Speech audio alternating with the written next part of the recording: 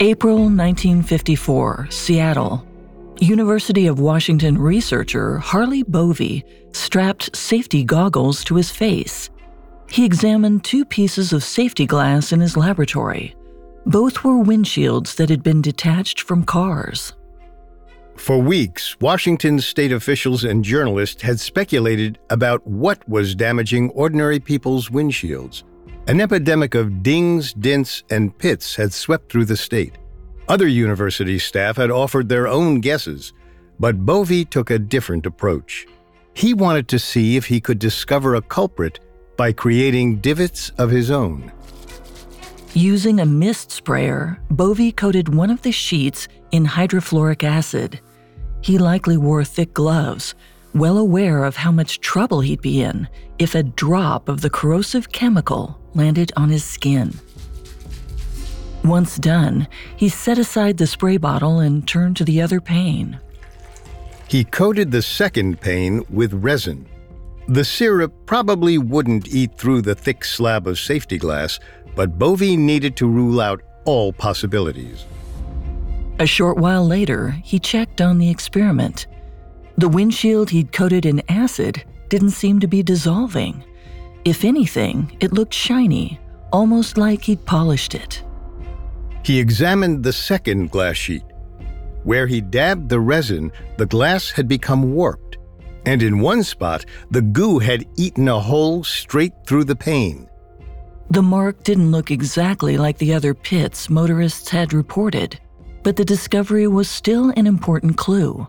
The unexpected chemical reaction meant that even inert substances might be able to pit windshields, which meant the answer to his mystery could have been almost anything.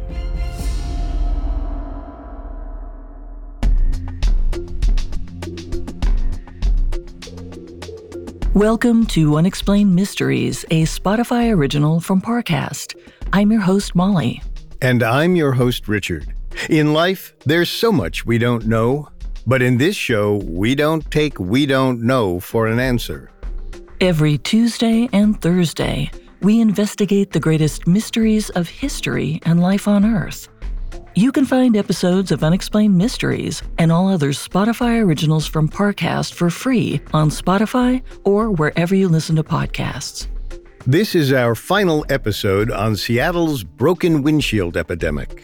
In 1954, a rash of inexplicable windshield cracks and holes appeared on cars throughout the Pacific Northwest.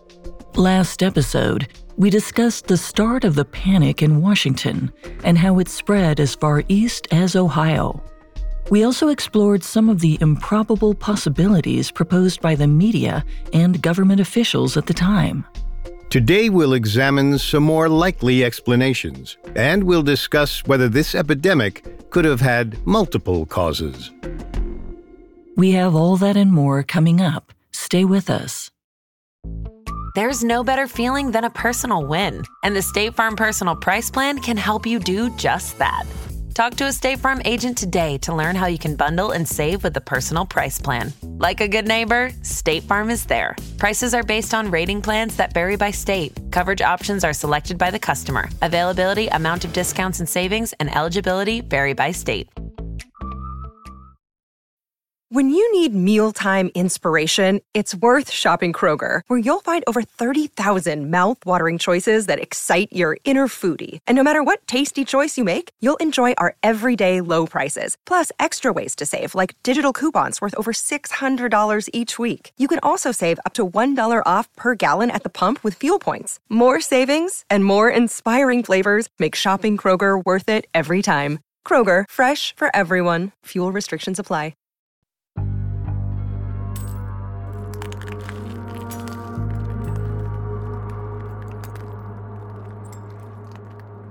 March 23, 1954. In Bellingham, Washington, people noticed small blemishes on their car windshields. Initially, the police dismissed the stories. But after more and more cases were reported, officials leapt into action. The bulk of incidents happened during the week of April 14th, when news of the pittings reached Seattle. The same day the first reports appeared in the papers, hundreds of calls flooded into the local police department. Within 1 week, people in Oregon, Illinois, and Ohio all reported the exact same marks on their cars. But right as the phenomenon reached a fever pitch, the epidemic just petered out. By April 17th, it was over, almost as quickly as it had started. Nobody knew why the pits had stopped or what caused them in the first place. Authorities had ruled out vandalism, meteorite strikes, and damage from resin used in the manufacturing process. They weighed and ultimately dismissed some outlandish explanations, including that the windshields had sand flea eggs embedded in the glass. But some possibilities seemed more likely. Many in Washington state suspected radio waves coming from Jim Creek Naval Radio Station were to blame. Lying approximately 60 miles north of Seattle and south of Bellingham, this military communications site sent one-way communications to submarines in the Pacific Fleet. Jim Creek is still a strategically significant military site today. Should a nuclear war ever break out, the station would signal nuclear subs to launch their missiles. Given its important and often secret military functions, it's no wonder that Washington residents suspected there might be more going on at Jim Creek. Perhaps its mysterious low-frequency waves somehow pitted civilians' windshields. When radio frequencies traveled to the Pacific Fleet, they caused tiny oscillations in the atmosphere. They were subtle enough to evade traditional radio transmitters or human ears. But maybe they were strong enough to break glass. We know this is possible with a different kind of wave: sound waves. Radio waves are electromagnetic waves, and in simple terms, sound waves and electromagnetic waves are both traveling vibrations. However, sound moves through mediums like water or in the air, while electromagnetic waves transfer from atom to atom. For example, light is an electromagnetic wave, and it can travel through the vacuum of space. Sound waves can shatter glass. Think of your favorite opera singer breaking a champagne flute with their voice. This is possible because every object has a certain resonant frequency, which is the speed at which its molecules vibrate. If you sing at the same resonant frequency as glass, that could blast the particles apart. Maybe Jim Creek's very low-frequency radio waves vibrated at the same resonant frequency as windshields, cracking them. But remember, windshields aren't made of traditional glass. They're safety glass, which is reinforced with laminate. So it's possible that the plastic casing held the pane together, and instead of shattering, it pitted. The problem is we know that radio waves don't behave this way. They typically pass through glass. They don't shake it or even bounce off of it. In order to get a radio wave to interact with glass at all, it would need to operate at a higher frequency, unlike Jim Creek Naval Station's ultra-low broadcasts. Even if the radio waves could have caused the chips and holes in the windshields, they probably wouldn't have discriminated between types of glass, whereas the pitting epidemic definitely did. Nobody reported any kind of damage to their windows, storefronts, or any other kinds of glass. Each car's rear windshields remained unscathed. Not to mention, nobody reported any pitted glass in Jim Creek itself. If the Navy base was the epicenter of the pitting, then it should have had the worst cases of damaged glass. So it seems pretty unlikely that low-frequency radio waves had anything to do with the pitting epidemic. But the military conducted plenty of other experiments. Perhaps they'd released something else into the air, like a dangerous chemical. Washington law enforcement noted that hydrofluoric acid can corrode regular glass, but they weren't sure if it could damage safety glass. Perhaps the chemical somehow escaped from the base and unwitting motorists drove right through it. Fans of Breaking Bad will recognize hydrofluoric acid from an iconic scene where the protagonists use it to dissolve a body. The show exaggerated some elements, but the chemical is corrosive enough to eat into flesh, glass, bone, and even porcelain. For some, like University of Washington researcher Harley Bovey, it didn't seem like that much of a stretch to think it could also pock safety glass. He tested this hypothesis by spraying a windshield with a dangerous compound, but he found it didn't eat away at the glass. In fact, the acid polished it, so he ruled it out as a possible cause. That was probably for the best. If gaseous hydrofluoric acid was wafting through the Pacific Northwest, locals would have much bigger problems than marks in their windshield. According to the CDC, exposure to even small amounts can cause intense irritation in the eyes, nose, and throat. If ordinary people had been traveling through clouds of acid, they would have gotten seriously ill. But nobody did. At least, not right away. But maybe they were exposed to something that took a lot longer to produce symptoms. The mid-1950s were marked by countless military experiments as the United States competed with the Soviet Union for global dominance. It's possible the American government inadvertently pitted the glass during nuclear weapons tests, and in the process, unleashed something more dangerous than they'd ever anticipated. Coming up, we examine whether the damaged windshields could have been caused by atomic tests. Wayne Simmons spent 27 years undercover for the CIA. When he retired from spy work, he got a big break, terrorism analyst on Fox News. Then he met Kent Clisby. So I'm a real CIA guy. This is total nonsense. I'm Alex French, and I'm here to figure out who's telling the truth. Was Wayne Simmons a spy, or was he nothing but a con man? Imposters is a Spotify original from Parcast. Follow and listen exclusively on Spotify. And now, back to the story. In April 1954, pits, holes, and pockmarks appeared on thousands of windshields across Washington.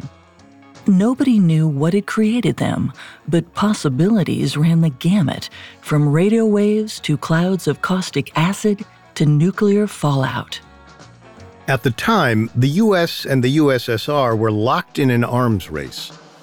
As displays of strength to the entire world, each country tested increasingly more destructive nuclear bombs. And while they did, scientists were still learning about radiation's environmental effects, some of which they found were unpredictable.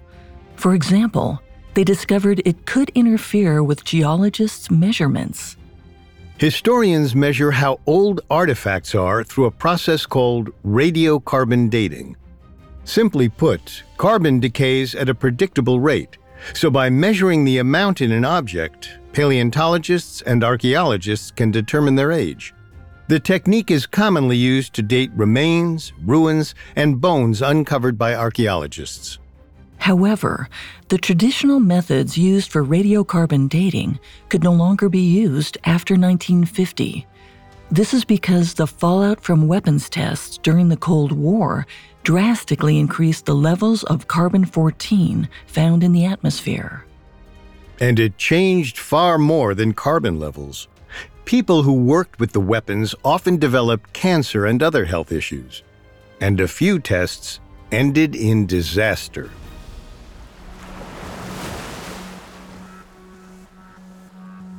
March 1st, 1954, almost a month before the first pits appeared, the United States conducted their most dangerous nuclear weapons test yet in the Bikini Atoll. Lying almost 5,000 miles away from Bellingham, Washington, this minuscule coral reef was a popular site for atomic research. The U.S. government had moved about 40 families off the island in 1946 and subsequently used it as a detonation site. The experiment on March 1st was codenamed Castle Bravo. Military personnel and scientists anticipated the blast's yield would be about 6 megatons, roughly 300 times the strength of the Hiroshima bombing. So they planned accordingly. They cleared the area around the anticipated blast zone, over 60 nautical miles, and prepared for an explosion larger than anything the world had ever seen. But when they detonated the device, the payload was larger than anyone expected. Later analysis revealed that Castle Bravo unleashed 15 megatons, 2.5 times stronger than the team had expected, and about 800 times more powerful than the bombs that devastated Nagasaki and Hiroshima. The mushroom cloud was over 4 miles wide. From the safety of naval vessels outside the blast zone, scientists tried to measure the radiation with Geiger counters. But the fallout was so intense, their equipment didn't work.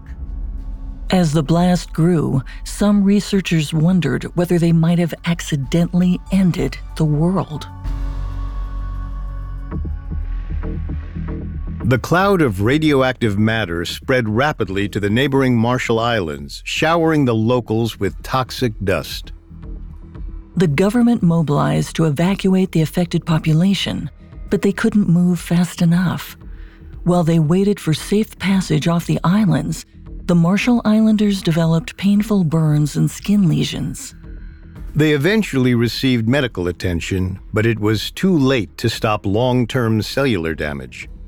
Over time, cancer rates skyrocketed, especially leukemia and thyroid cancer.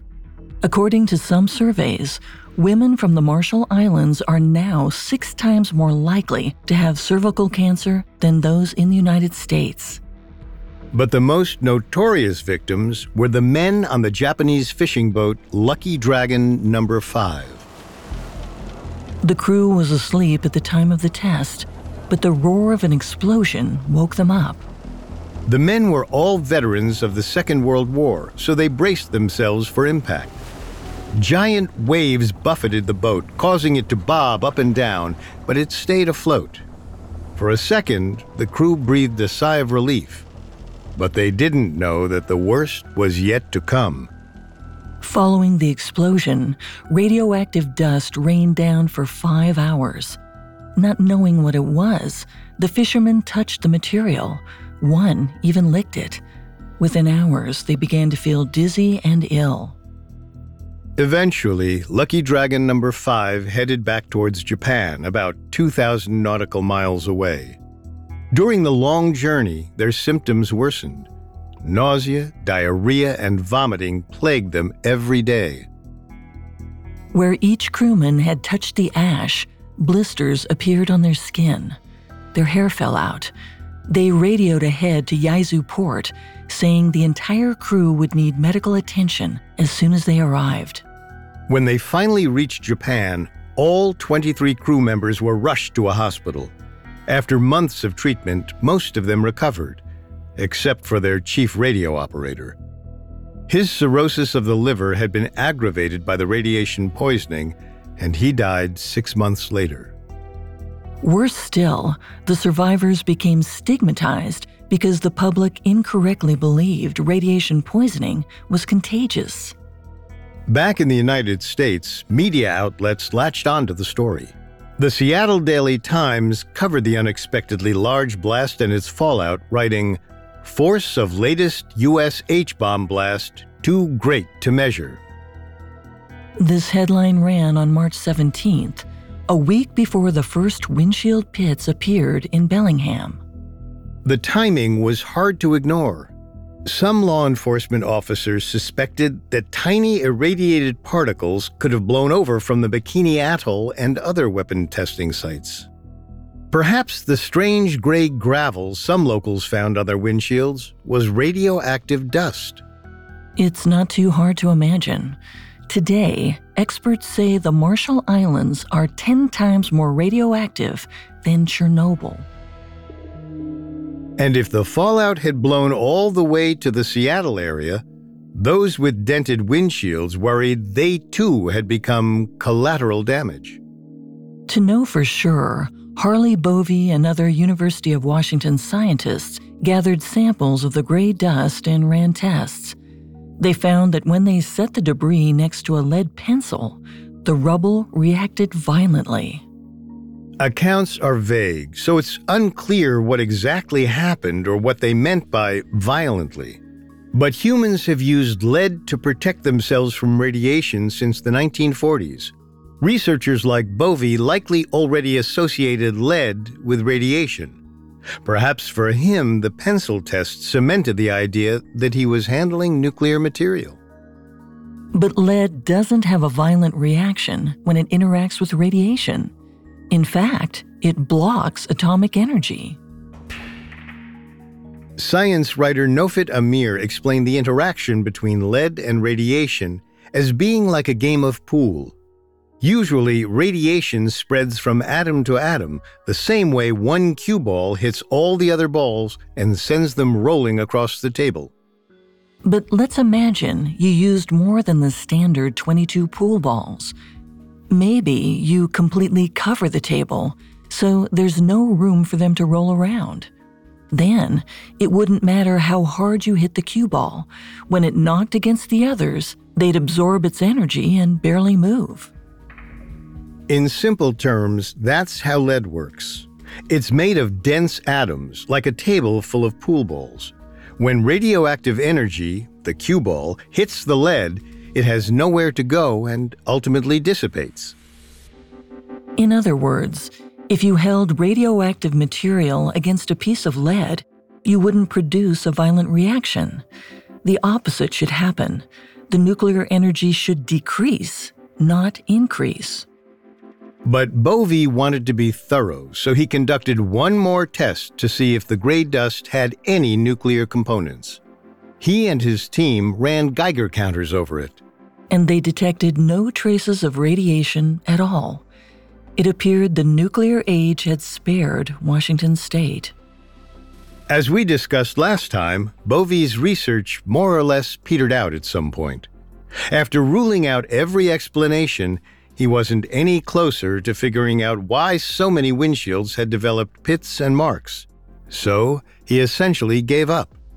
But his partner wasn't so easily discouraged. Another researcher from the University of Washington, Otto Larsen, spent years studying the dints and dings.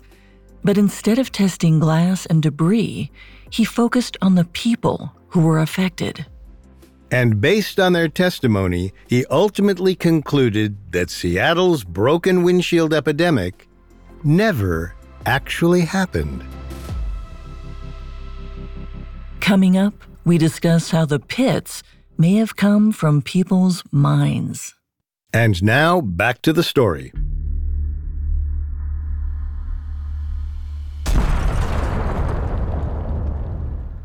In April 1954, pits appeared on windshields throughout the United States, with most cases concentrated in the Seattle area. Nobody knew what caused the damage, but two University of Washington scientists tried to solve the mystery. Harley Bovey couldn't come up with a working hypothesis, but his partner, Otto Larsen, made progress. Larsen, with the help of his students, phoned Seattle residents at random and found that most people had read about the pits in the newspaper before seeing any damage with their own eyes. This was a key detail when he co-authored and published his analysis in 1958. Unlike today, reporting wasn't instantaneous in the 1950s. Many papers in the Pacific Northwest didn't pick up the windshield pitting story until days or weeks after the initial reports were filed. But consistently, an outbreak would hit a town after the story made it into the local paper. As we discussed last time, the marks on the windshields were small and easy to overlook. It's possible that some people had dints and dings in the glass for years without noticing them. Then, after reading the news, they stepped outside to give their car a thorough examination. Suddenly, they spotted the old wear and tear in the glass. Even though it wasn't new, it appeared to be because the car owner had overlooked it for so long. This scenario would also explain why the epidemic ended as quickly as it had started. It took a few days for all the local car owners to see the news story and notice the damage on their vehicles. But once they'd spotted the pits, there was nothing new to report. It takes a long time for those sorts of blemishes to appear, so even if people were regularly checking their windshields, most wouldn't see any additional dents. And without any new testimony, the media moved on to fresher stories. If a nationwide paper like the New York Times or the Washington Post had covered the epidemic, the phenomenon might have spread further or lasted longer. But since it remained fairly local, the reports died down after a few weeks. But there's one detail we can't account for in this scenario: the consistency in the witness reports. Almost every motorist described the pits in the exact same way, divots that were smaller than a dime. If thousands of people were just noticing old wear and tear for the first time, you'd expect more variety. There would be reports of deep cracks, larger divots, and other irregularities. The Seattle Crime Laboratory's Sergeant Max Allison argued that maybe the pit reports were consistent because people were imagining the marks. Of all the cases in the city, he estimated about 5% were due to random vandalism. The remaining 95% he attributed to what he called mass hysteria. Today, mass hysteria is called mass psychogenic illness. It happens when a community becomes fixated on a story that has no basis in reality. For example, when people thought aliens were invading during Orson Welles' fictional War of the Worlds radio broadcast on October 30th, 1938. To qualify as mass psychogenic illness, a widely held delusion needs to fit certain criteria. Usually, some sort of catalytic event triggers the phenomenon, and then it spreads through the community. It's usually accompanied by physical symptoms that don't have any clear medical cause.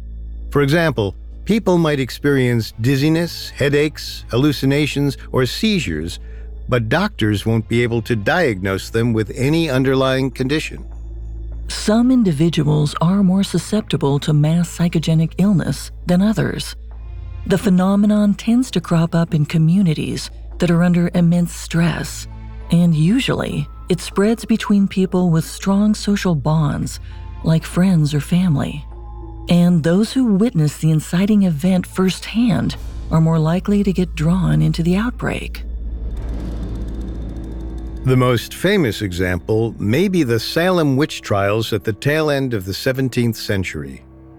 After several young women grew sick, which is considered the catalytic event, they blamed their seizures and fainting spells on witches, and their families and neighbors who shared a social bond with them believed them.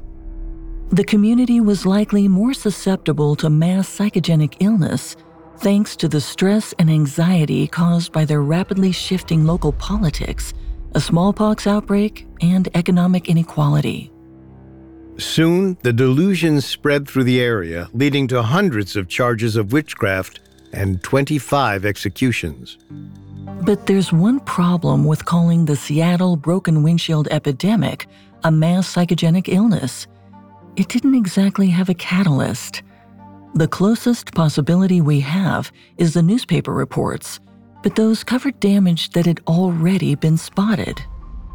However, it's possible that the first handful of pitting incidents were real.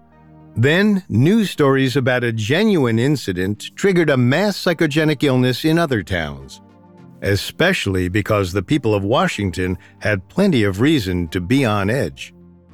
As we mentioned, there was the looming threat of nuclear strikes as the world rapidly industrialized after World War II. But this unease didn't translate into physical symptoms. There's no indication that anybody felt sick once they spotted the damage on their windshields, which is another reason this situation doesn't seem to be a case of mass psychogenic illness. However, it could have been a collective delusion. This is when many people share the same mistaken belief, but it doesn't provoke any medical maladies. To be clear, everyone has some notions that aren't true. For example, you might think a certain red shirt is lucky, even though you don't have any evidence to back up that belief. But your belief isn't necessarily a delusion. So long as your superstition doesn't interfere with your critical thinking, there's nothing wrong with it. But if several people shared your conclusion, and if everyone let it drive their decision-making, it could be classified as a collective delusion. Let's imagine everyone in your social circle agrees that good things happen when you wear the red blouse, and they refuse to leave their homes unless you're with them and wearing the lucky article of clothing. Then the belief spreads further within the community. Or in this case, more and more people in the Pacific Northwest become convinced that someone or something is putting pits in their cars' windshields. They let it dictate their behavior, rushing outside multiple times a day to check on their cars and waving down police officers to report minor damage. We know people stopped filing reports after about 3 weeks, but we don't know how long the anxiety lingered after the final emergency call. 4 years after the epidemic ended, Larson's paper detailed exactly how the public had duped itself. But he noted that it's possible multiple factors were at play. The people of Washington may have been involved in a collective delusion which was exacerbated by the fact that there were more pits appearing. As we discussed last time, it's common for windshields to develop cracks and pockmarks due to regular wear and tear. Bits of sand, pebbles, and even insects get kicked up on the road, striking vehicles. Drivers in the 1950s may not have known this. After all, cars were getting cheaper by the day, and many people were first-time owners. Plus, they were traveling faster than ever before. Just 3 years earlier, in March 1951, Washington State raised their speed limit from 50 to 60 miles per hour. Maybe, before the increase, most cars didn't kick up so many high-velocity projectiles, and their windshields never pitted. It also makes sense that people would fixate on windshields, given how rapidly automotive culture was taking hold in the United States. Cases of mass delusions tend to reflect larger societal values and concerns. For example, in 2010, the United States Department of Agriculture reported that honeybee populations had dropped 34%. It didn't take long for the media to cover the bees' alleged disappearance. Experts and journalists speculated that this was related to climate change, and the Environmental Protection Agency put together a task force to investigate it. Then, they shocked the world by concluding that honeybees weren't vanishing. In fact, worldwide there were more than ever before. The decline the Department of Agriculture had observed was a phenomenon known as colony collapse disorder, which is a normal, natural fluctuation in bee population. But that finding wasn't enough to stop the alarmist news coverage. The misinformation about honeybees dying out fed into a larger collective delusion built on genuine anxiety about climate change and ecological collapse. In 1954, most people weren't worried about global warming, but they were afraid of an atomic war. Larson's analysis suggested that the windshield phenomenon may have actually helped people manage their fear of nuclear Armageddon. Supposedly, it was comforting to think that nuclear fallout had pitted windshields. If this was the worst result of atomic weapons tests, then Washington residents wouldn't have to worry about cancer, radiation poisoning, or instant vaporization. Plus, people often feel better if they have a sense of control over their circumstances. They couldn't stop the government from starting a nuclear war with the Soviet Union, but they could call the police to report a pitted windshield. With one emergency phone call, Pacific Northwesterners felt a sense of personal agency. Especially when they got President Eisenhower on the line. Larson theorized that the pitting epidemic ended as soon as the people felt like they could control it. That's what helped people move on, not the official reports declaring this was a mass delusion. Which means it ultimately doesn't matter what created the pits. As far as we can tell, it wasn't a harmful delusion.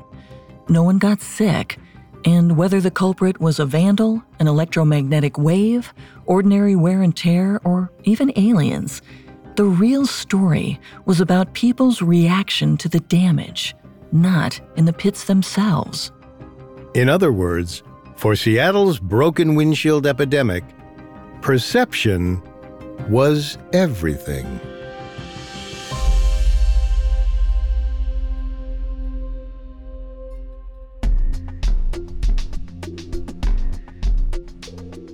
Thanks again for tuning in to Unexplained Mysteries.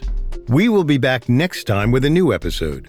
For more information on Seattle's broken windshield epidemic, amongst the many sources we used, we found Otto Larson and Nahum Medalia's article, Diffusion and the Belief in a Collective Delusion, the Seattle Windshield Pitting Epidemic, extremely helpful to our research. You can find all episodes of Unexplained Mysteries and all other Spotify originals from Parcast for free on Spotify. See you next time. And remember, never take "we don't know" for an answer. Unexplained Mysteries is a Spotify original from Parcast. It is executive produced by Max and Ron Cutler, sound design by Michael Motion, with production assistance by Ron Shapiro, Carly Madden, and Travis Clark. This episode of Unexplained Mysteries was written by Matthew Teamstra, with writing assistance by Angela Jorgensen and Connor Sampson, fact-checking by Cara Mackerleen, and research by Bradley Klein. Unexplained Mysteries stars Molly Brandenburg and Richard Rossner.